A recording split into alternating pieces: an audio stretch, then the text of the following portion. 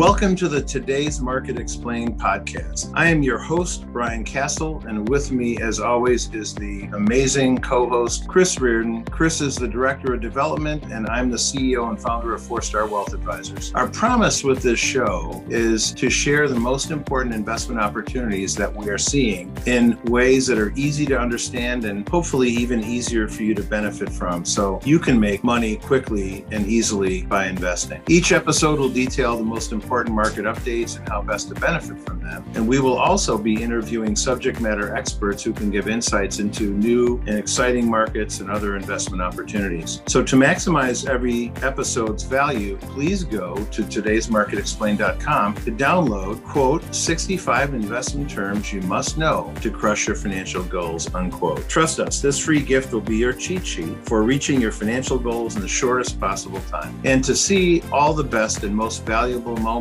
from this episode, please go to Today's Market Explained on TikTok, Instagram, and YouTube. Now, let's see what's happening in the financial markets. Well, hey, everybody. Welcome back to the 4-Star Podcast. Your host, Brian Castle, my co-host, Mr. Christopher Reardon. Chris, welcome back to our podcast. Thanks, Brian. Glad to be here. Well, great, everybody. You know that Chris is our 4-Star Director of Development, and that's becoming a bigger and bigger role at 4-Star. He's the master of all things portfolio, trading reports, still loves his Cleveland Indians, and they're in town in Chicago right now. They won last night, didn't they?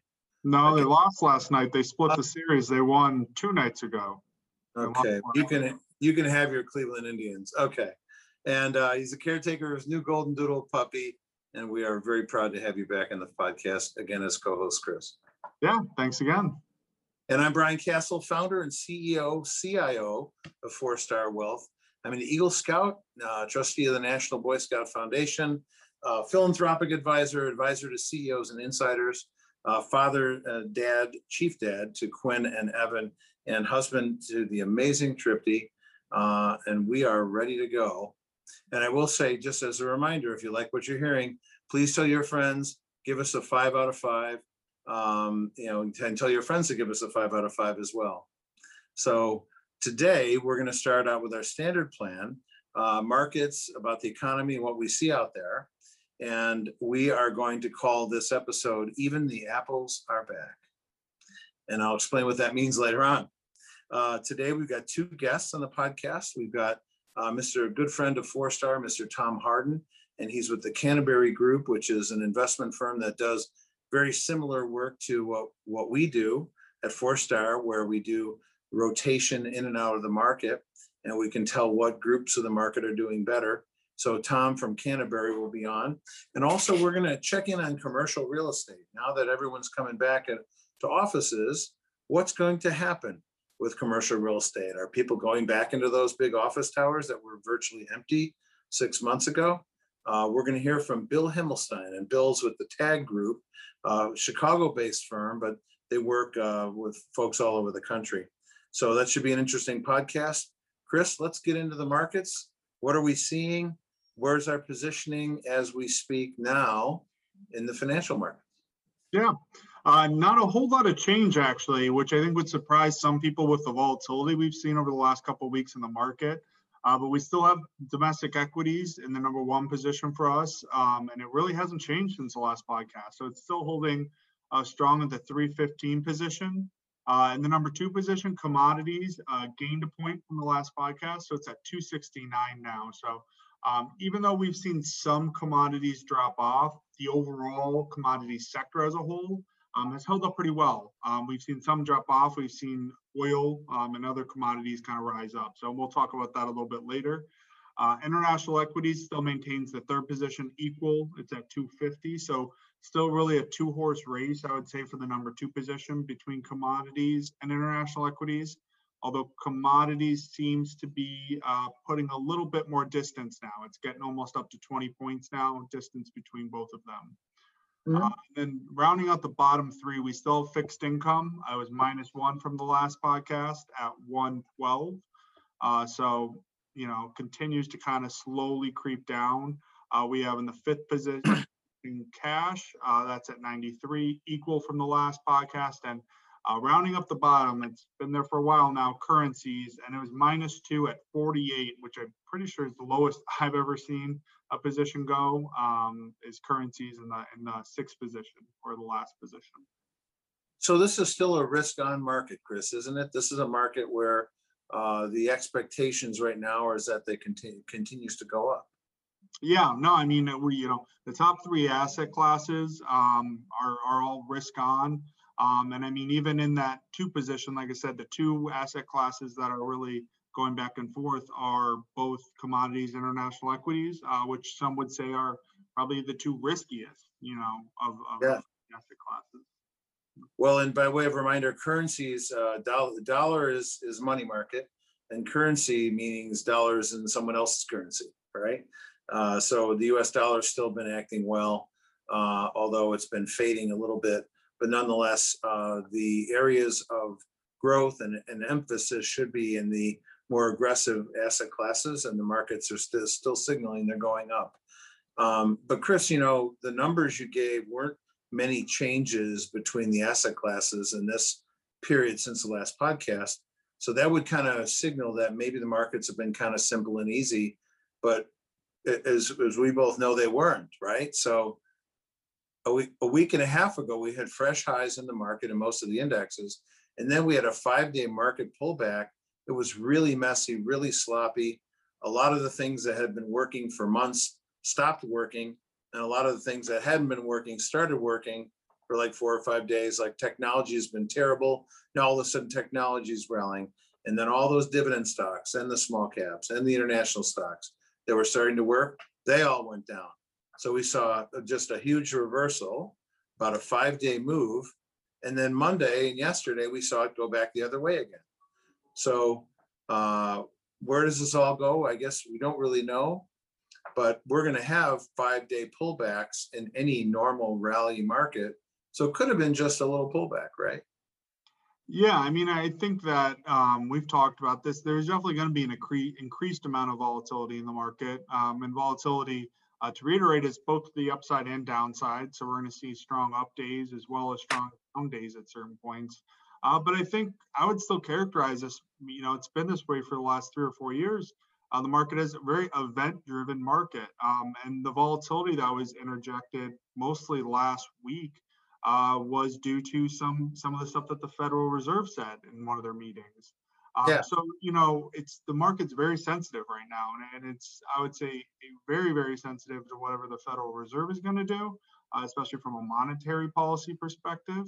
So anything that happens there could throw a ton of volatility in the market, as we saw last week. And once again, we saw volatility this week, but for the most part, so far, it's really been in the first couple days of volatility upwards, kind of a rebound back. A rebound volatility, which is okay. But volatility is scary either way, but on the upside, it's better than the downside, right? Most people don't mind the upside volatility. Yeah. So the big news and why it happened was because of what the Fed said. So we did a podcast a couple of weeks ago and talked about, we're not expecting to see much change in the Fed. The policy rate is between 0 and 0.25%.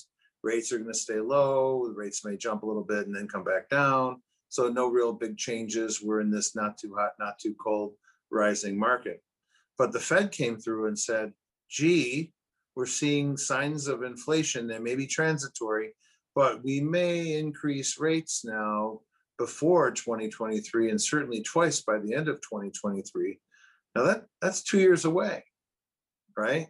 Yeah. But yet they made a point of saying that, and that was a change because they were saying they weren't going to increase rates until 2023. So they left the door open to increasing them between now and then, and maybe into 2022.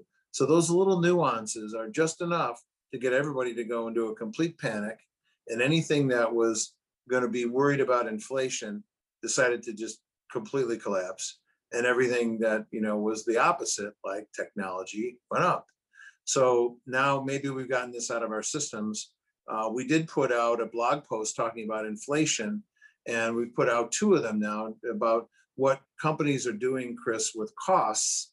They're passing that on to the consumer, and we're all seeing it, right? Gas prices are up, consumer prices are up, Bacon is up 13% for the Mhm. month of May. A lot of food prices are up, right? You're seeing it too, Chris, aren't you? No, yeah, I mean, I think if you go to any restaurant, you talk to the owner of the restaurant. I mean, all of them. I've spoken to a couple of them, and they'll say, they'll talk about how their food prices are going up.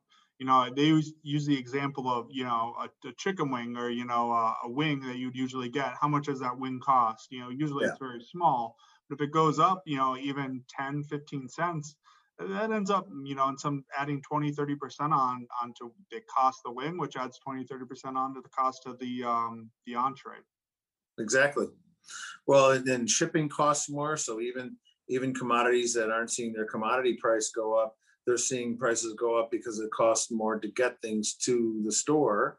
So now everything's coming back, and some of the systems for delivery aren't quite ready for it. So then shipping costs have gone up. We've seen Amazon raise their costs as well. So a Mhm. lot of things are going up. And the big story, the big poster boy for this little inflation move was lumber prices. And lumber went up to $1,700 per thousand board feet. And then just recently went down 40% from the high. I think the price was $998 just yesterday. So the supply chain for lumber was fractured. So the ability to recover was somewhat damaged.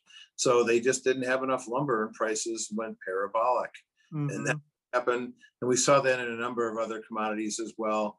We talked in the podcast before how we've already seen this in cars. We've seen it in real estate and other assets and other commodities. So it's interesting. Oil prices also topped on the 7th of June, $70 per barrel, West Texas Intermediate crude. Now some of those broader based crude numbers are in the mid 70s, $75 a barrel. And we're seeing it at the pump, right? They're increasing. They always increase gas prices at the pump quick, but then when prices go down, they always slow down, right? They don't lower them as quick as they raise them, do they? Oh, it's very true. They're always incentivized to try to hit you as hard as they can, as quick as they can with that price increase. But There's always a lag, right? So anyway, so the Fed says transitory versus systematic inflation. Lumber was a transitory spike apparently, but there could end up being a general rise in prices. The Fed's saying probably not. Chairman Powell the other day said clearly we will not have 70 style inflation. That's what he's saying. Oh, we hope he's right. So anyway, wheat prices have gone up. But then other grains came down dramatically. We talked about lumber. The Fed said they would begin to raise rates earlier than they thought, but certainly twice by the end of 2023. So we'll see where that goes. And Chris, you had some other commodity prices that went up as well, right? yeah, so I mean, there's been a lot. Commodities have been, interestingly enough, the actual asset class as a whole has held tough, but within that, there's been some areas that have fallen back a little bit off of highs. One of them has been really industrial metals, so the copper, zinc, and several have kind of fallen back off, and they've pulled back a little bit, mostly due to really a rumor that came out, and the Chinese did confirm it a little bit, that China was going to release some of its reserves.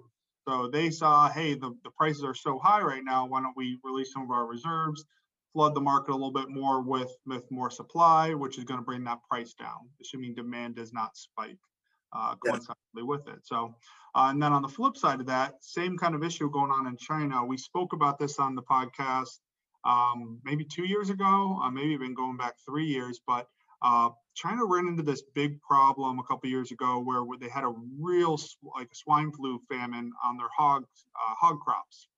And what happened is it decimated it. And, China's the biggest consumer of pork in the world. And so what that did is it drove the price of hog, bacon, which is essentially bacon, all that stuff, up Yeah. heavily. And so now you had a lot of people incentivized to raise hogs and then bring them to market. Well, the prices were still really high. People tried to cash in, and as they tried to cash in, they started flooding the market more, driving the price down. More people got scared, so they started, bringing their hogs to market. And we've seen the price of hogs come down considerably, mostly due to the fact that you have this people trying to get to the market before everyone else to try to get their, their hog prices in locked in at a more beneficial rate to them. That's the way markets work, right? Prices go up, everyone jumps in, prices go back down. So yes, well, that's interesting. So turning to the economy, unemployment claims have been higher than expected. And there's pretty much general consensus among economists, except for political economists, of course, that the policies of keeping the federal assistance on unemployment and the extra surcharges keeping folks from working. We have, it's too attractive to sit at home. There's 9 million jobs unfilled and, over 10 million people still sitting, unemployed. So there's a big gap there. But if you can get $32,000 a year, so you and your spouse or partner can get $64,000, you add in some tax credits, you're close to $80,000 to sit on the couch and watch Netflix. There are some people that will make that decision. So, it's pretty clear that's happening. Many states now have pulled back on that and said, we do not want the surcharge anymore. We want to turn this money back to the federal government, and they're doing that. And the states that are doing that are doing a lot better. They're showing job growth, and they're in much better shape. But Chris, you had looked into signing bonuses.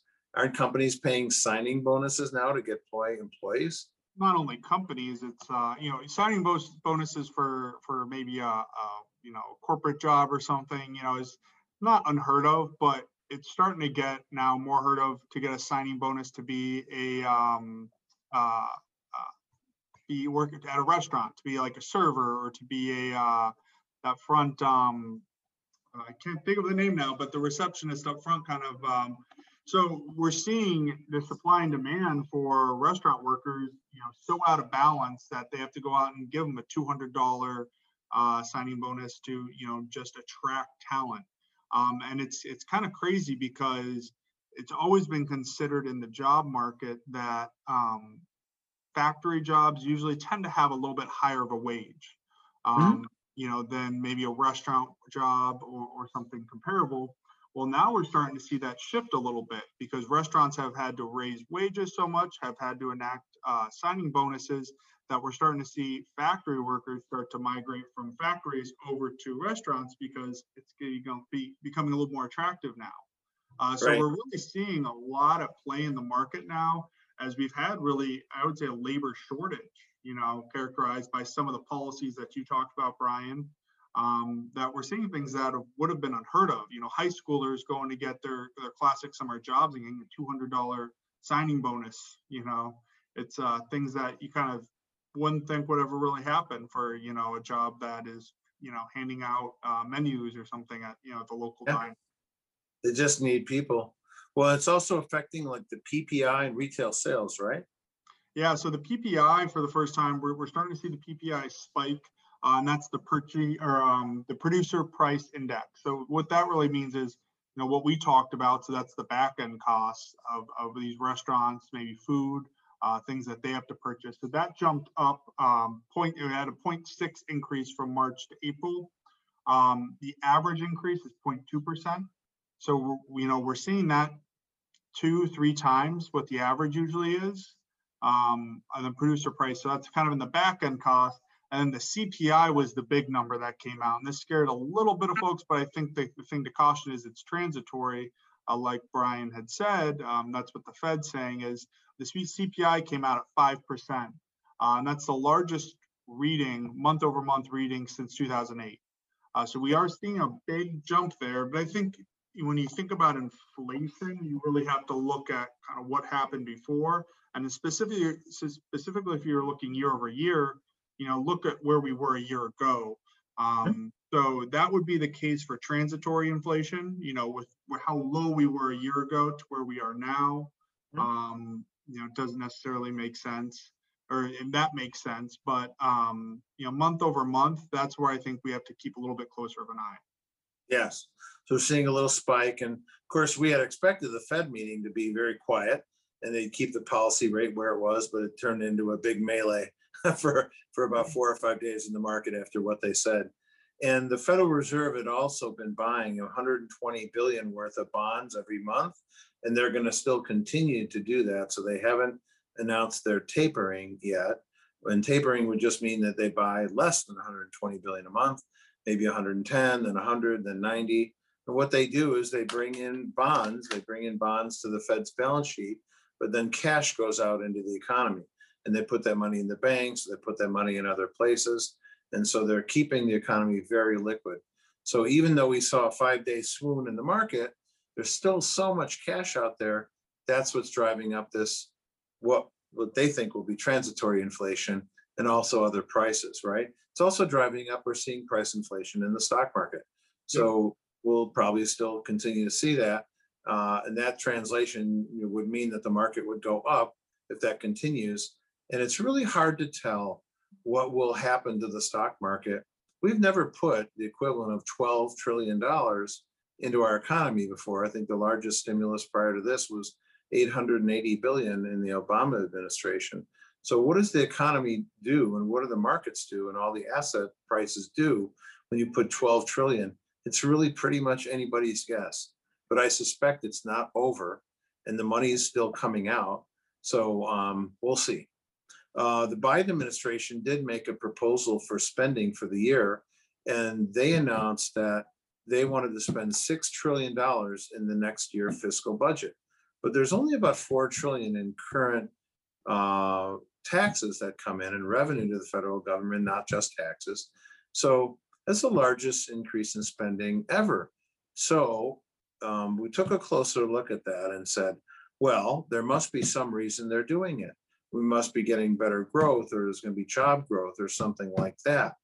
So we looked at what they said when they made that release, and they said gross domestic product is expected to go up 4.2%, Chris, between now and the end of 22. And that's, the recovery gross domestic product. But then after 22, it goes down to 1.9%, which is an anemic growth rate, which was exactly what the growth rate was during the Obama administration. So if we're going to get job growth or GDP growth, we're not seeing that, right? They're not even announcing that. And, the government has been guilty for years of coming up with rosy scenarios and projecting bigger GDP than they thought they would ever get. But this budget, they're not even predicting that. They're telling you we're going to go back to slow growth. Does that make any sense to you, Chris? No, I mean, I think that, there's a couple ways they can, rationalize spending that money. One is you try to build in GDP growth. Two is you decide you're just going to tax certain people more, put more tax in, raise more revenue, right? Right. And the third revenue, which is quite frankly the worst if they're actually trying to do it, is you just go into more debt. Right. So we're adding debt, but we're not getting any growth for it. We're not seeing any employment growth, except for we're seeing higher government spending, but that spending is not considered to have a multiplier effect, or they would have more GDP growth in there, right? Mm-hmm. So now it's just government spending for government spending and no growth.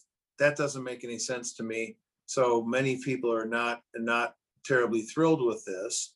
The Biden administration had previously said that no one under 400,000 in income would see their taxes higher, yet the Trump tax cuts are being allowed to expire in the budget. So that's not actually true. So people will see tax increases. Mm-hmm. They are also asking for corporate tax increases. And the opposition in Congress is saying, no way, Jose, we're not going to raise taxes. And so far they've held to that. So it's going to be very interesting. Capital gains in their proposal would go to an all-time high, and the previous growth economy tax policy literally brought trillions of dollars back to America, money that was sitting offshore because they didn't want to pay the tax rates in America, and the international corporations can do that. And so they brought trillions of dollars back to America, and then they were investing in plants and equipment in America. So we saw steel industry, we saw a lot of other industries that basically had left America coming back. So that's the kind of tax policy we need to keep, leading to job growth. And that's what we're hoping that they do. But if they raise all those tax rates, it could really slow down growth. which is maybe they're saying there's not going to be growth. Yeah, I mean, I think we're seeing I think it's really interesting because the U.S. is such a fascinating country. I think we're seeing this play out to a degree in the states, right? Because states also have, their own tax rates. Some are higher tax states, some are cheaper tax states. So it's its own little kind of countries, if you can imagine them. And where did a lot of people move over the last couple of years? They moved from high tax states to lower tax states. They moved to Florida. They moved to Texas. We saw high population growth there. So, it shows that people are, wanting to move away from that. And it's, so we're already seeing that play out a little bit. People have that choice. It's a lot harder to move to a different country, but if you incentivize people enough, people will do it. Right. No doubt. Well, and we're seeing, we're not seeing the effects of these negative proposals yet because they haven't gone through, and that would take a period of time before, if they did pass, that they'd have to go through the economy before to infect growth. But we are seeing inflation. So we did put out a blog post about inflation being good for stocks or bad for stocks, question, right? And so basically Janet Yellen, now Treasury Secretary, said that they think there's no correlation between the price increases and what will happen to inflation, but that inflation still would be good for stocks. And I'd say in the short run, inflation does work positively in the favor of a growing economy. We do need 2 to 3% inflation every year. However, there comes a point where inflation then works negatively on the economy in later stages of the economy. So we put out a note saying inflation is not really good long-term for stocks. Janet Yellen is saying that it is. We don't agree. JP Morgan research is saying that there's no correlation. Other studies have shown that obviously it's not a positive thing for stocks. So we don't want hyperinflation. We don't want, really growth of inflation, but we need some basic inflation in a normal economy. But we're already there. We don't need any more than we have right now. So hopefully they knock it off, right? Yeah, I mean, you want, the basic principle of inflation is you want people incentivized to spend, right? The worst case is if you go to deflation, because if things are cheaper, so if deflation, things are getting cheaper in the future, then why would you buy something now if it's going to be cheaper in 3 months? Yeah, so we just want to clarify with everybody, everyone's hyperventilating about inflation, and we don't think inflation is great for stocks long term. But as Chris said, we do need a certain level of low inflation always in the economy, and that's how a normal economy functions, kind of 2 to 3% inflation. Anyway, Chris, moving to what we see out there, we see a lot of optimism in the economy. So since whatever negative effects of some of these policies that might go through hasn't happened yet, people are continuing to feel very good about life right now. We're continuing our tour of America, and I was out in Lake Erie fishing a couple of weeks ago with a group of great guys, and there were literally hundreds of boats out there, boat charters, people out having fun, pulling in 30 fish or whatever their catch was. I think 6 per person, I think, on Lake Erie that day. I went to a Cubs game. It was total madness, 100% capacity, and the place was full, and it was really hot, and it was sweaty, and the beer was flowing. Everyone was having a great time. So things are starting to come back. Chris, there are some changes going on, though, in the subsidies of airplanes, right? Let's talk about that. Yeah, so that was big news the last couple of weeks. So U.S. and the EU decided to suspend their trade dispute. This has been a very long trade dispute between Boeing and Airbus over airplane manufacturing and the sales. And this started all way back when the U.S. were complaining about the EU subsidizing Airbus and their manufacturing of airplanes. And they were kind of putting tariffs on some of the airplanes and this all went through through the World Trade Organization. It was all kind of through the proper channels. It's been going on for years. And finally, they came to an agreement to suspend them, kind of continue talks about this, but really to kind of come together to fight or have a unified front versus China. So China is really trying to enter the market aggressively, especially in the airplane manufacturing sector. And what we've seen in the past with China is when they do this, they'll aggressively enter it, and then they'll aggressively put subsidies to drive the price down. And if they do that, it's going to really start to hurt not only the EU but the US. It's going to hurt Boeing, Airbus. So they kind of wanted to present more of a unified front versus China to really go in there, maybe negotiate with them, or barter something out to not have subsidies happen in this space. So that's promising to see. We'll see what it kind of comes down to. It's really a suspension right now. So. But it's promising, and most likely something will be, they'll come to some agreement. Good. And, now, we don't subsidize Boeing, so hopefully they can come to some kind of agreement. That'd be great. No, exactly. Right? No, yeah, we don't. We just were tariffing, or we were putting certain things on. Yeah. To make it level the playing field. Correct. Exactly.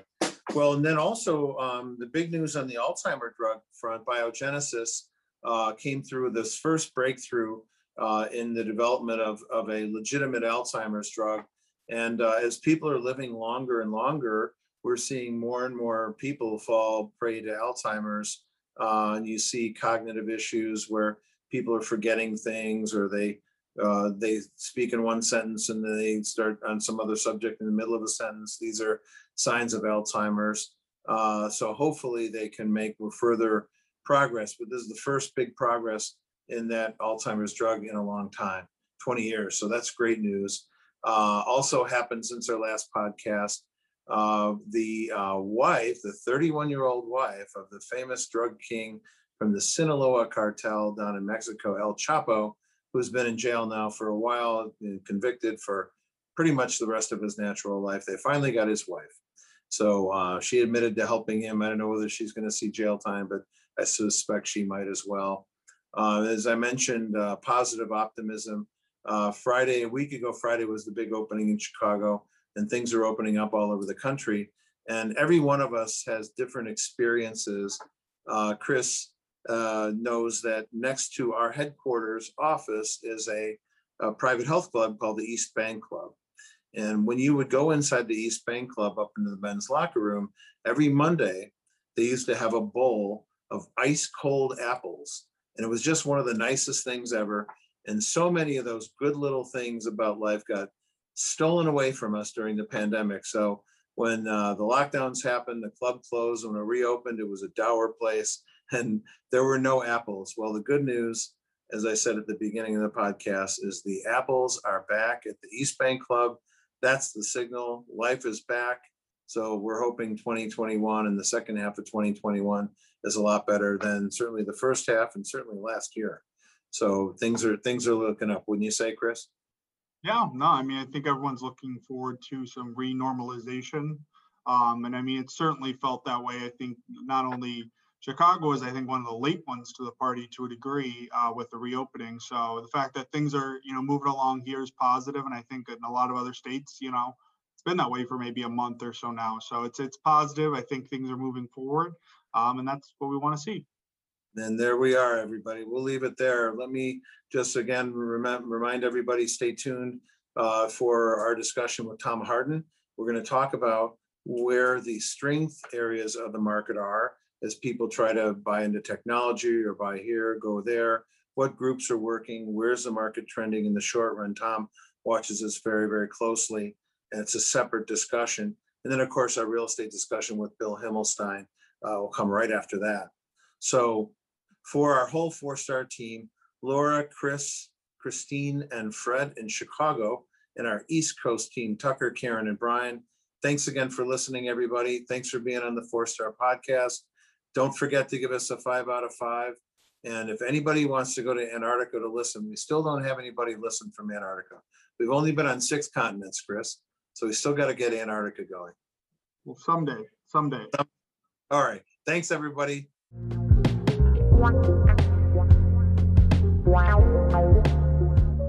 Okay, welcome back, everybody, to the 4-star podcast. We have a special guest who's actually a guy we see a lot of, but he's still a very special guy and a very special guest to our podcast. I have my good friend, Tom Harden. Tom is the CEO, founder, and chief investment officer of Canterbury Investments. Tom has got 30 years of experience in the investment business. He's an innovator, an educator, and a pretty brilliant guy. Has a bachelor's from Skidmore up in New York. He's been a Portfolio Management Institute designee from the University of Chicago, my alma mater. So we have that maroon Chicago thing going on together. He served as regional director of E.F. Hutton's personal financial management department, moved to Morgan Stanley Portfolio Management, and then also, came on to found his own firm, which is, of course, Canterbury. And Tom has been a guest lecturer, colleges, universities, and he's really all about education. He wrote a book called The Investor Revolution, which is a great one for folks to pick up and read. So with that, welcome Tom Hardin to the podcast. Hey, good to be here, Brian. Thanks for having me. It was great. I see you all the time, so it's like it's not new to me, but new to our listeners. So good to see you, brother. So Tom does some really interesting things interfacing with Forestar, and we're kindred spirits in kind of watching what the market does. Market's trending higher, lower, what groups are doing better. Tom, do you want to just give us a minute or two about what's going on in the market now? What's leading, what's not? What do you see? Sure. Yeah, well, as you know, there's been a lot of sector rotation. I mean, I think these sectors have more jukes and moves than a Colts quarterback or a running back. It's the leaders are kind of at the bottom and vice versa. But to kind of give you an idea of where we are right now, real estate is number one. Now, the way we measure this is volatility weighted relative strength. And what that means is that the strongest companies a lot of times will get to the top of the list because stocks tend to trend, but sometimes they get kind of parabolic. They get too far ahead and then they take a big hit. What we do is we rank these based on their volatility. So if one security has twice the volatility of another, it has performed twice as strong. So it puts all of these on an equal playing field. Cash could be number one, theoretically. So real estate was number one. The beginning of the year was number 9. That's out of 11. Energy is number 2. It was number 8. I'm just going to do a few of these. Financials was number 4, and it was number 2. So I didn't really move that much. But let's go to some of the ones that moved up. I'm sorry, financials was number 3. Now it's number 7. So that's fallen off. That's just over the last few weeks. Industrials, number 1. Now they're number 8. Discretionary, number 2, and that's mainly Amazon, is now number 9. Kind of gives you an idea of the rotation. Material, number 4, now they're 10. The one consistent one is utilities. It was number 11, and it's still number 11. So, so that may tell you something about interest rates there. Bonds had a really bad year last year, and now actually, and it's continued through this year, but they've kind of picked up over the last couple of weeks. Commodities had a good run. Now gold is one of the weaker commodities, where it was stronger. The dollar was weak. Now it's picked up some steam, has moved up through the list. And I think it's the number 2 currency right now, was like close to the bottom. So a lot of change. How about technology, Tom? Where was it?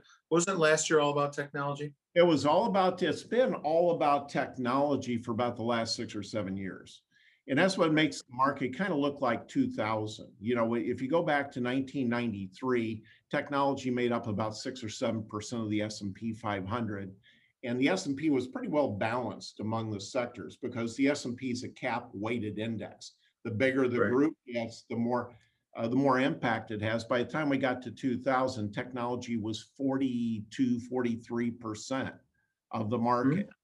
Right now, technology is about 40 to 42% of the market. And I think over the last 7 years, technology has gone up, say, 700-800%. Back in 2000, over 7-8 years, it went up about 700-900%. Most of that coming in the last 2 or 3 years, which again is very similar to now. So again, that's why it's kind of hard to beat the index, because no portfolio manager, is interested in risk management, is going to put 40% plus of their portfolio in tech related stocks. Yeah. Or in any one sector. Yeah. Or in any one sector. sector. Yeah. Right.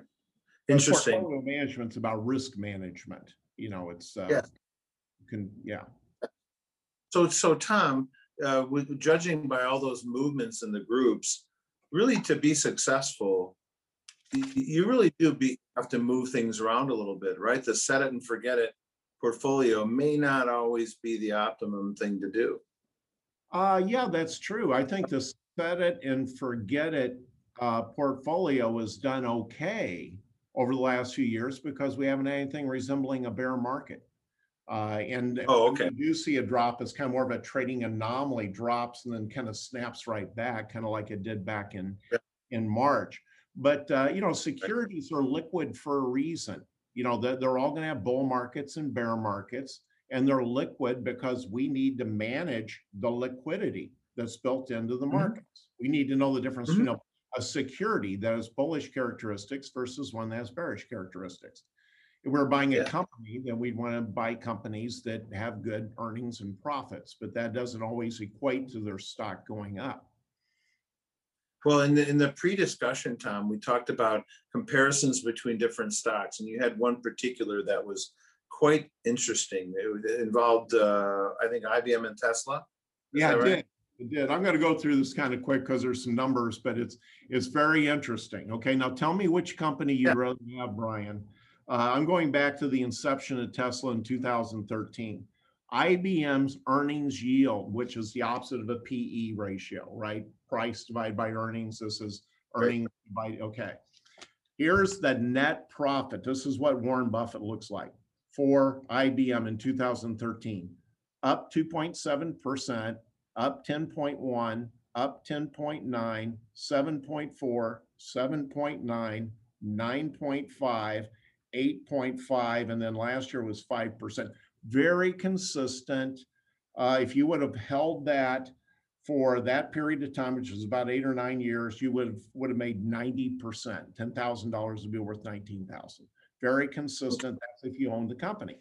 Now Tesla, first year lost 72 million. The next year 300 million. The next year 900 million. The next year 2017 $2 billion.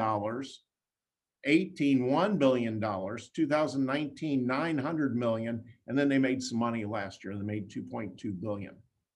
Their net loss since their inception is $4.6 billion. So if you own that company, you better have deep pockets, put more money in it. So we know that IBM is, So big difference between these two securities.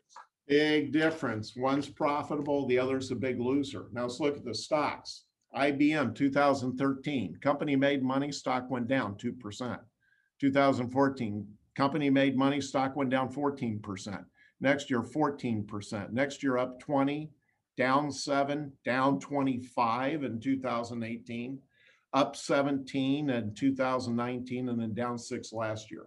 If you would have bought and held that stock for the long term, which is almost 9 years, you'd be down 34%. Oh, jeez. Now, Tesla, of course, lost money virtually every year. 2013 up 344%. Next year, 47, 7, down 10. That was 2016. Up 45, up 6, up 25. Last year, up 743%. Now, if I put $10,000 in Tesla on the IPO, I would be worth $1 million, $1,042,000, or I'd be up 10,000%.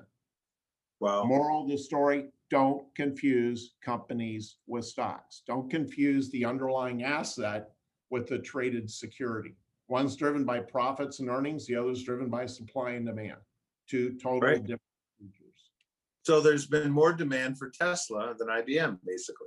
Bottom line, more buyers and sellers in Tesla than IBM. Interesting. So your work tracks all that, right, Tom? And you filter that work through to your portfolio thermostat, whether it be groups or individual names, right?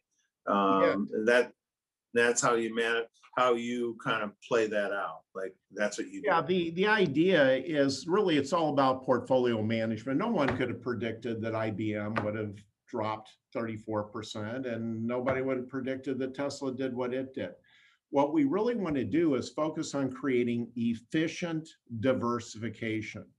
And what that means is holding securities that do have these bullish characteristics, which is typically low volatility, and they move different from each other. And if they move different from each other, you squeeze the volatility down and you get a return from compounding, actually.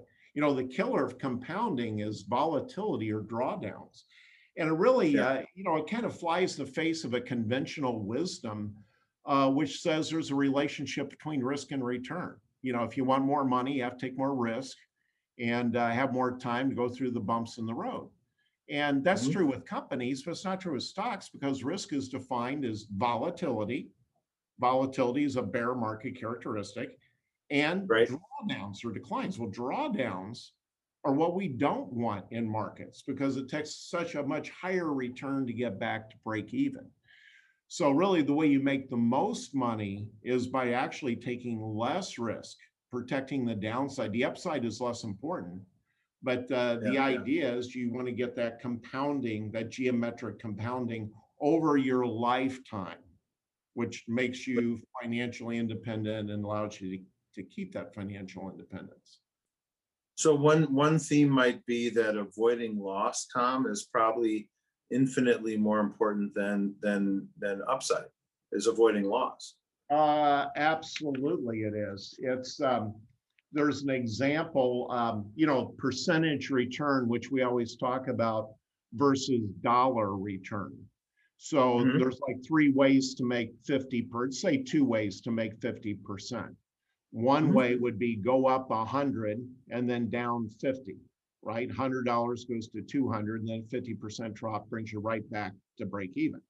So if you did that a few times, which the market actually did, going back to the night, up 100% down and kind of a V pattern, you're not getting anywhere, but you're up 50%. The other way would be say go up 65% and down 15. Okay, if you went up 65% and then went down 15, then you get this stair step pattern. And the difference after about 4 of those swings would be something like a 0 return versus like about a 260% return because you again get that compounding effect. So the bottom line is the best portfolio is the one that is the most efficient, the most efficiently diversified portfolio. And then as you said, that's a moving target, right? I mean, your portfolio should look very different in a bear market than it does in a low volatile bull market. And that's why they make securities liquid, so you can adapt to the market, kind of like your thermostat in Chicago.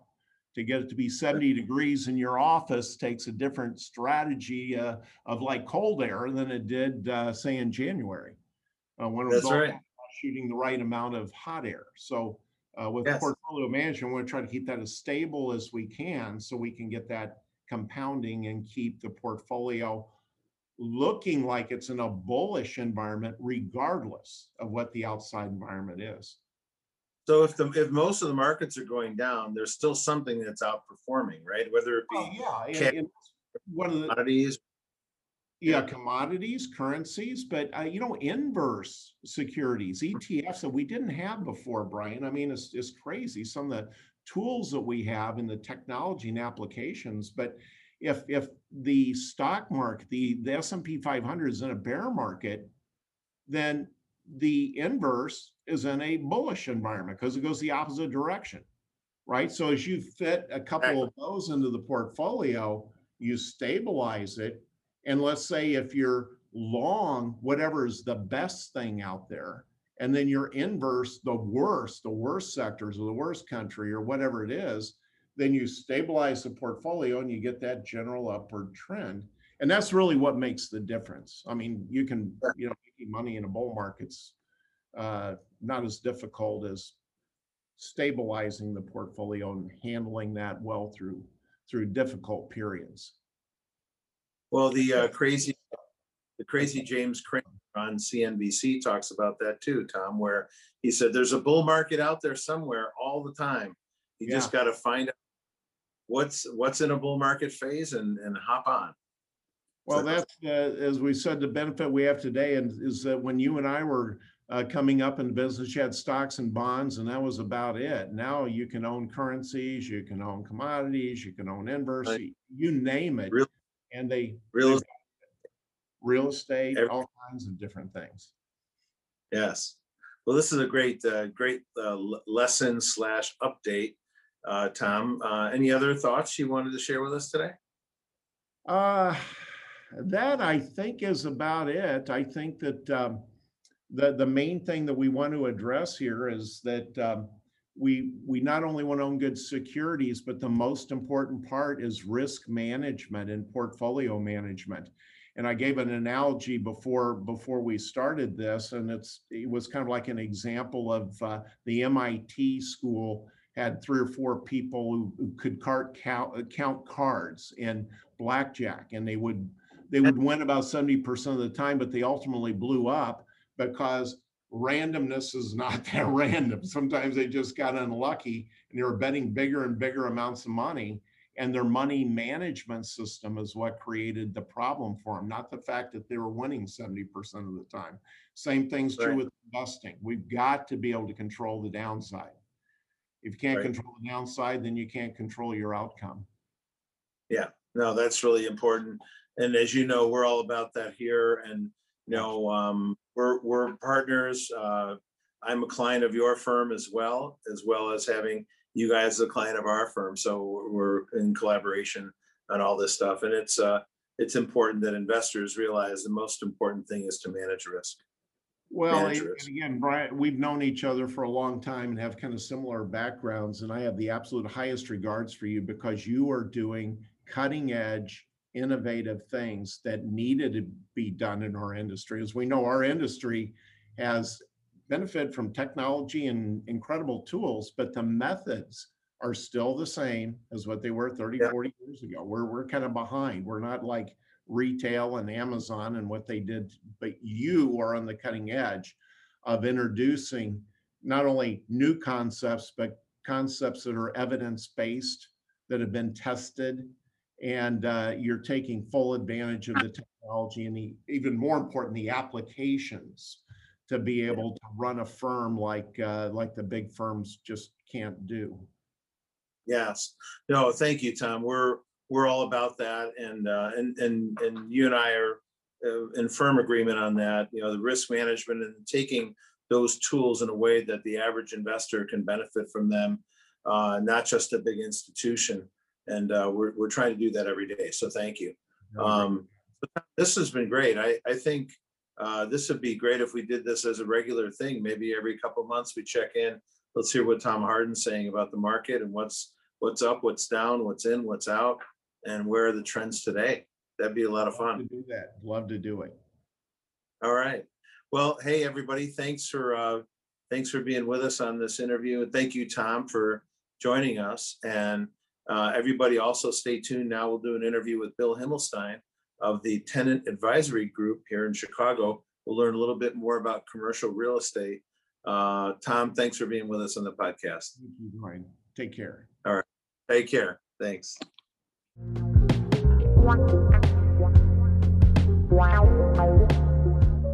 Okay, everybody, welcome back again to the podcast. We're very lucky today to have a special guest with us. He's a good friend of mine. His name is Bill Himmelstein. Bill is the CEO and founder of the TAG Group, which is a commercial real estate broker and advisor headquartered here in Chicago, in our headquarters city. Bill has distinguished himself having done over $1 billion in real estate transactions in his career. And he's just been honored as the 2020 Superstar Real Estate Broker. And a very interesting distinction. Bill, welcome to the 4-Star Podcast. Thank you so much for having me, Brian. I'm honored to be here. I've always been a fan of yours, and I'm happy to share whatever knowledge I can with your listeners. Well, we're a fan of yours as well, and thanks for coming. In the pre-discussion, One thing kind of came out to me. I've been talking to folks about real estate. Boy, what a weird life we've been through with the pandemic and all these things we've never seen, right? It's been a wild ride. That's for sure.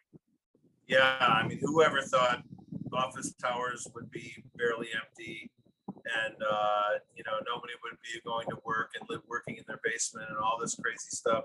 So now it's kind of over, mostly over, and we need to look at where we're going. We've had a couple other bill discussions with different people in real estate, residential. We've had another commercial broker who came on about 6 months ago and right in the middle of it. And one of the things you said earlier when we were talking was, well, it's not as bad as you think. Maybe that's a theme for our discussion, Bill. And I've been telling folks that my view of this is that very view, that the reasons people went to high-rise office towers or office space, there was a reason people, the human condition, why we congregate in offices. And I don't think humans have changed all that much. So I think we might go back to something like we saw before, but I'll stop salting the discussion. Maybe you should just tell us what you think, Bill. What is the state of commercial real estate in Chicago and around the country? Yeah, absolutely, Brian. You know, a lot of people think that the vacancy rate, because there's only about 25% of people going into the office right now, they think that that means the vacancy rate is 75%. But these companies still have leases in place, and landlords are still collecting 94% of what they were at a pre-pandemic level. So they're still collecting their rent. Just the people aren't necessarily going in, but it's coming back. It's increased significantly since the beginning of the year to about 25% right now in downtown Chicago, slightly higher across the country, with the highest cities being in Texas. Houston, Dallas, and Austin have the highest rates of people returning to the office, upwards of 60%. We believe we'll get to about 50% or so by Labor Day and continue to rise as the vaccination process continues to expand. But the vacancy rate right now, depending on whose numbers you look at, and I always look at CoStar because they're a business that focuses on these numbers and these statistics, whereas CB Richard Ellis and Jones Lang LaSalle, while they're large commercial real estate firms, their research departments maybe aren't as robust as CoStar. Anyway, CoStar says we're at a vacancy rate right now of about 18%. To put that into perspective, the last two recessions, the dot-com bubble, as well as the financial crisis, we got to a vacancy rate of about 18%. So we're kind of right in the wheelhouse of our last two recessions. I do believe that that rate is going to continue to creep up. It's not going to, the subleases have, for the most part, stopped. There's a couple more coming on the market, but for the most part, what we're going to see is as tenants have leases rolling over, in general, I think there's going to be somewhat of a reduction of their space needs. They're going to have most employers are going to be forced to employ a hybrid model, meaning employees will work from home some of the time and work from the office some of the time. However, one part, Brian, that I think a lot of people forget about is that the square feet per employee is going to increase. Now, in the 21 years since I've been in commercial real estate, so in the year 2000, the average square feet per employee across all industries in downtown Chicago was 470 square feet per employee, led by law firms at about 730 square feet per employee. Fast forward to right before the pandemic, where the trend over the last decade and a half had been getting rid of law libraries, making smaller partner size offices and having maybe a one or two size offices for non-partners and partners, as well as other tech companies jamming as many people as they could into bench seating and the cubicles. Now, all of a sudden, we realize that airborne diseases can be caught through not social distancing. But before that, exactly. So in 2019, the average square feet per employee across all industries in downtown Chicago office space had reduced to 190 square feet. So we had been moving down this path of jamming more and more people. However, going forward, now that we realize proximity, you can catch different illnesses, it's not going to go back up to 470. But what we are going to see is a lot more private offices where that had been reducing over time. You know, putting the CEO out in cubes with everyone else. We're going to see more private offices, more collaboration space, more space in between those cubes and those bench seating. And so, you know, I can easily see the square feet per employee going up 20, 30, 50%, you know, a significant amount. It's not going to go back to 470, but we could get back up to 250, 280. So that factor, even though you might have less people coming into the office on any given day, you're going to need more space per team member. And that'll help to keep the vacancy rate not climbing so high.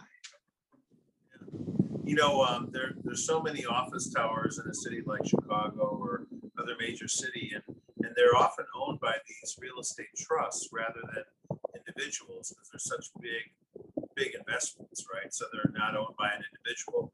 And the thought process that the REITs were going to take a real bath on that, but it doesn't sound like that from what you're telling me. They're going to probably refill up, aren't they? I would predict that absolutely they'll fill up. We'll stop the construction. We'll slow down construction for a little while. We'll let the demand catch up with the supply that's out there.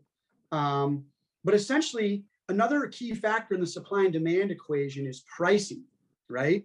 How much does it cost now to rent office space? An interesting statistic is as of January 2021, the rental rates in downtown Chicago, average rental rates were actually up $1 a square foot.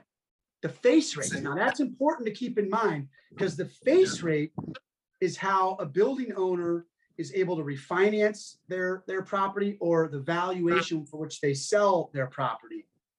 But what has really been coming down has been the net effective rates, meaning when you take your rental rate and you factor in the concessions like free rent and tenant improvement allowance. So to put that into perspective, pre-pandemic, if I was doing a 5-year lease with a tenant, I could expect to get approximately 3 months of free rent.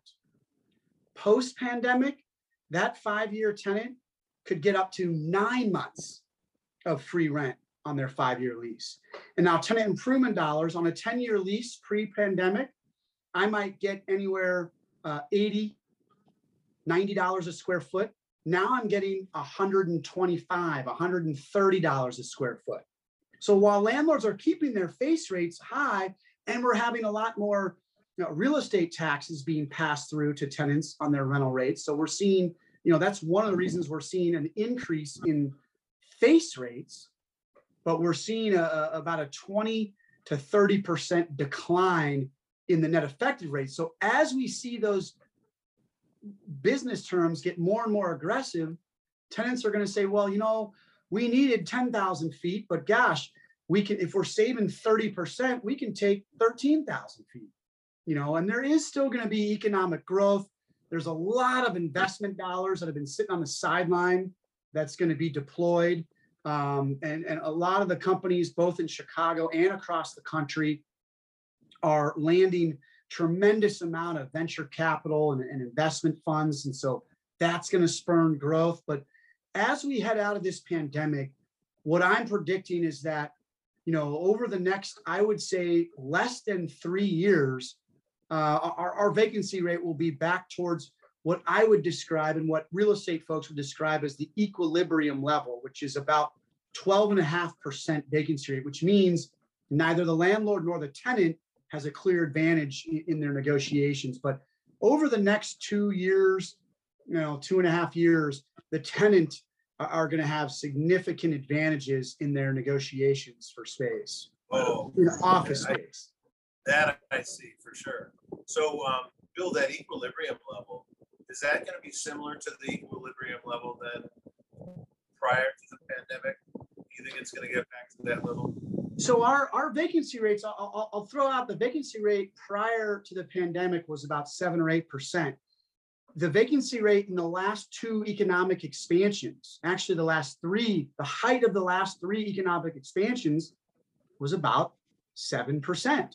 So we were kind of right there. It was a very landlord favorable market. They could dictate terms. They could, if you left, they had another tenant in the background waiting to take the space. And so in my mind, equilibrium is really more about where there isn't a real advantage per se for the tenant nor the landlord. It's really, Right. I would call it a healthy market. And I think we'll be back to a healthy market in under 3 years' time. Okay. Very, very interesting. You mentioned there's going to be some concessions and the renter is going to have a little bit of an advantage, but we'll go back to normal reasonably soon. That's my belief. I mean, everybody has their opinions, right, of what's going to happen. But for the 250 plus business owners that I speak to on a regular basis, many of them clients, their conversation that I have with them, it's not, we're never coming back to the office. There's probably been 3 businesses that I've spoken to since the start of the pandemic that have said we're not coming back. And to put some context around that, one of those companies is going to be out of business. So they're not going to have people or a business to come back to in the office space. One of them already kind of had one foot out the door. They were a complete developer shop. So their people were kind of out on an island anyway, doing their software development. And they really didn't have a belief in the benefits of office space. And then the third one was a company that had their culture built largely around a commercial kitchen where every day their team had lunch together. And I think as they get away from that kind of culture building exercise of having lunch together every day, they're going to realize that their culture is eroding. They're not having as sticky of employees as they used to. They're not having the same type of collaboration as they used to. They're not having the same type of mentorship and knowledge share that they used to. You're certainly not going to get those chance encounters and quick water cooler conversations where people are running ideas and questions past each other. A lot of productivity happens within proximity because you can walk down the floor, walk down the hall, ask a quick question to somebody, and then you're off and running or not, right? But when you have to schedule a call, oh, I can't do it tomorrow. How about early next week? You've just lost 5 days before you can get together, have that quick conversation that either spurs activity or stops activity. But my point being is there's a lot of benefits to having your people together. Now, right now, as we know, the employee in general has the upper hand. There's a labor shortage in all different areas of employment, blue collar, white collar. So they kind of have the upper hand of saying, well, we want more flexibility in our life. We want to be able to work from home. And I'll admit, I'm at home right now, as you can see from my children's artwork in the background. But there's certainly some benefits. But I think that in the long run, the benefits of being together to collaborate, to build culture, to mentor, to knowledge share, to have chance encounters. I mean, when you have a Zoom meeting, versus an in-person meeting, there's conversations happening before and after the meeting in person. Those conversations aren't happening on a Zoom, and there's one person talking on a Zoom, whereas in person, a lot of people can have conversations going on at once. But I think as we start looking ahead to our workforce transitioning, I think both the employee and the employer are going to remember the reason why they had office space to begin with. And I think that our new normal within 2.5 years, 3 years time from now is going to look very similar to our old norm. That's what I'm hearing from business owners, and that's what I'm predicting. You can take that to the bank, put it in the books. Well, Bill, I appreciate your comments. We've noticed that ourselves. Our firm, our story is we did, go remote for a period of time. I personally was in every day because we had some advisors joining. So we had to come in because we had some business to do right in the middle of the pandemic. But then our team came back, and in those couple months where people were remote and staggered, we were not as productive. It was really clear. We get so much more done when we're all together in the same room. I mean, and you raised another point that I failed to mention, which was onboarding new team members. When you onboard Right. someone that you've never met in person, that never comes into the office, what do you think the reason is they're joining your company? Is it because they love your culture? And then what are the reasons they're staying? Because they love the people? Absolutely not. They're not building relationships. They're not getting immersed in the culture. They're working for you because you're willing to pay them the more money than anyone else. And that's not how you want to be seen as an employer, is the one that pays the most money. That's not going to translate to success in the long run. What translates to success in the long run, and guys like Peter Drucker will have done tons of research on this, they'll tell you it's culture, right? Culture eats strategy for breakfast. And without having employees that buy into the culture and buy into the relationships they've built and want to stick around, your turnover is going to skyrocket. And that, if you look into the research on that, there's a tremendous cost around employee turnover and finding new people, training them, getting them in, to the level of productivity that the outgoing person was at. And that could be a much higher cost than having office space and having your people come in and form relationships and having that onboarding process much more buttoned up. So I think that's what we're going to learn over the next 2-3 years, is that, there are some conveniences, there are some benefits to working from home and hiring people from anywhere in the country. And there are different companies doing different things, have various degrees of success, right? I mean, there's just different industries that might be more conducive to, like programming, right? When you're on your own island doing your own work, you don't need to talk to anybody. Okay, hey, find a spot that's productive for you and get the work done.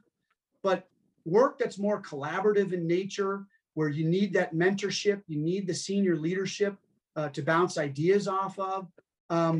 Those are the types of firms and businesses that are going to really remember how valuable it was to be in the office and need that space. Absolutely. Hey, Bill, this has been great. I have one other kind of side question for you. It's related to your business, and part of maybe a subset is, before the pandemic, there was a big move into the WeWork type spaces, and it used to be Regus, then WeWork came on, and then that kind of blew up. But what's the future of that shared office space? With a beer tap out in the main area, and all those. Yeah. Yeah. Absolutely, Brian. And you bring up a very interesting point, because that big move to co-working was really just WeWork's marketing department telling people that they were coming in. But really what was happening with WeWork, a lot of their spaces were 25% filled, maybe 50% filled. They were hemorrhaging money. They were losing well over billions of dollars in 2019, in 2020, and we see that continuing now. What the right business for co-working, in my mind, is a company that's under 8 people. Because really, on a per square foot basis in co-working, you're paying $80 to $90 a square foot. Whereas you can have your own space for $35 to $40 a square foot, half as much. It's just the nice thing about co-working, especially for a startup, is that everything's taken. You got a receptionist, you got your internet, you got your, copy machine, whatever it is. It's all the infrastructure is there already. Co-working was not very successful with the large corporations, as WeWork would have led you to believe. What what those companies thought, what, the Fortune 500s of the world thought is, we're going to go into a WeWork and we'll be able to collaborate and pick the brains of this smart young talent. But let me tell you, there were two types of tenants in the typical co-working space, like a WeWork or an Industrious or a Convene. They were the young, intelligent kids who were working hard, building a company, doing something impactful, and really focused, working hard.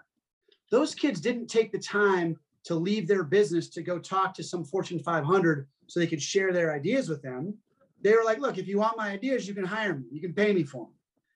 The other type were some young kids who were just looking for a place to go, a social outlet, if you will. They didn't have much going on. And the Fortune 500 companies didn't want those kids' ideas. They didn't want to talk to them. And so that whole, Newman was the CEO and founder. He wanted you to believe that it was this big, community-based people, but it didn't really work out that way. And croquet and ping pong and all this stuff. Yeah.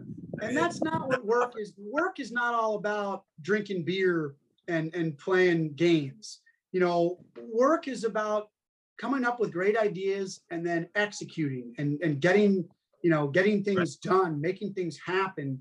I'm not saying that can't happen in a WeWork, but their marketing department did an amazing job making you believe that WeWork was full and they had tons of Fortune 500 and enterprise level businesses.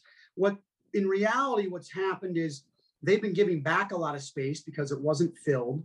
Landlords today are taking back that co-working, and instead of leasing it out to someone like a WeWork or an Amada, they're just third-party managing it themselves. They're keeping it as landlord-owned space. It's their space, and they're having it managed by a third party. I believe that where the growth in co-working is going to be in suburban markets, because there they can actually have a community feel. They can actually bring the community together and do things that support the growth of that community. So I think there will still be opportunities for more co-working spaces in the suburbs. The downtown markets are dramatically oversupplied. And if you look at any of my blog posts, I was saying this years ago that the co-working market is drastically oversupplied. There's a market for it, but it's for companies that have 8 employees or less, because I believe that's where it still makes sense financially. And it's great for flexibility for early companies who need to add or subtract people. They can do that very easily. But for more mature companies, they want their own branding, they want their own space, and it's going to save you a lot of money. I'll tell you, Brian, I take a lot more tenants out of co-working than I do that I put into co-working. And the ones that I put into co-working are usually ready to get out of it for one reason or another within a year or two. I get paid extremely well for tenants that want to go into co-working, but I want to tell people the truth. I want to tell them my experience, what I've heard from other tenants, and really not all co-working spaces are created equal. Amada and Regus, they're much more professional. They've got your law firms and your accounting firms, and it's people that are there to work and earn a living and make money. WeWork was really just a marketing juggernaut that never materialized. I'm not saying it doesn't make sense for certain businesses, but they drastically oversupplied the market. And so co-working, and the long-winded answer is co-working will still be a viable opportunity and a viable resource for certain businesses, but I think it's not what WeWork cracked up to be. It's not for the Fortune 500. It's not for larger businesses because they're going to get raked over the coals with their rental rate. You're better off getting your own space with your own brand identity. There's incredible deals to be had. The co-working spaces weren't nearly as responsive to having more aggressive deal terms or things like that. They're starting to get there now. But the best deals are going to be if you're 10 people or more, you should get your own space, whether it's a sublease or direct with the building. that's where you're going to find the right opportunities, in my opinion. Nice. Well, thank you, Bill. And I think our podcast listeners and those watching the videos at home can tell you have lots of experience. You know the business very, very well. And so if anybody wants to work with you, Bill, they can call you at your office at Tag Group in Chicago, right? Yeah. So our website is tagcommercialbroker.com. It's Tenant Advisory Group is the name of our business. You can find me on LinkedIn, Bill Himmelstein. But I'll tell you what I'm most proud of, Brian, over the 21 years and the 13 years I've had Tenant Advisory Group is the team that I've built. I believe wholeheartedly that I've got the best brokers that push for the right space for our clients, that supports their culture, that helps them in attracting and retaining top talent. And then we go to negotiate the best deal terms that we possibly can. And this is reflected in our testimonials. We have over 101 client testimonials on our website. We have nearly 40 all 5-star reviews on Google. Compare that with any brokerage firm in the country, and they'll have anywhere from 0 to 5 testimonials on the website, 0 to 5 reviews on Google with a mixed bag. I mean, if you look at what the clients are saying, we knock it out of the park for our clients. And I'm just so proud of my team for really being the ones on the front line that are supporting our clients, that are getting them incredible deals, and ultimately finding them the right space that's going to support their culture and help them attract and retain top talent, that's how you grow a successful business. That's great. And the folks at home should also know that Bill Himmelstein is one of the master networkers of the world.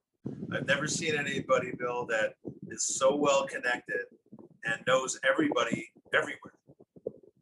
Well, I appreciate that. And I like to use the term, I'm a connected connector, because in my mind, it's about listening to people's needs and connecting them to the people that can help fill those needs. And I enjoy nothing more than when someone says, our ideal client is a law firm. And I'll say, great, I know 75 managing partners of law firms. Let's talk about who of those people would be good potential clients for you. And then making a connection that leads to a potential client for someone else. Brian, you're very good at this too. I mean, this podcast is a perfect example, but I really enjoy connecting those dots, listening to what people are saying, and then bringing them the resources they need to help solve problems in their business, to support the growth of their business, because ultimately a rising tide lifts all boats, and businesses that are more successful are going to be better for all of us. Excellent. Well, Bill, this has been great. Really appreciate you being on with our podcast listeners, and maybe we can do this again in 6 months, a year, and get an update from you if you're open. You got it, Brian. Well, thank you so Excellent. much for having me. This has been an honor, and I've really enjoyed it. I appreciate the opportunity. All right. Thank you, Bill, for being on the podcast, and everybody look forward to the next episode coming out very soon. Thank you very much. Thank you for listening to this episode. If you want to learn more about maximizing your stock market returns with the least amount of time and effort, please go to todaysmarketexplained.com and download our free guide on the 65 investment terms you must know to crush your financial goals. If you felt any benefit from this episode, please leave us a 5-star review on iTunes and share this with anyone you think will also find value and benefit from this. And please follow Today's Market Explained on TikTok, Instagram, and YouTube to see all the short video clips covering the most valuable moments from today's episode. Again, thank you so much for tuning in. We can't wait to tell you everything we're seeing in the financial and investment markets. This podcast is provided by 4-Star Wealth Advisors for the general public and general information purposes only. The information is not considered to be an offer to buy or sell any securities or investments. Investing involves the risk of loss, and investors should be prepared to bear potential losses. Investment should only be made after thorough review with your investment advisor, considering all factors including personal goals, needs, and risk tolerance. 4-Star is an SEC-registered investment advisor, maintains a principal business in the state of Illinois. The firm may only transact business in states in which its notice filed or qualifies for a corresponding exemption from such requirements. For information about 4-Star's registration status and business operations, please consult the firm's Form ADV disclosure documents, the most recent versions of which are available on the SEC's Investment Advisor Public Disclosure website at www.advisorinfo.sec.gov.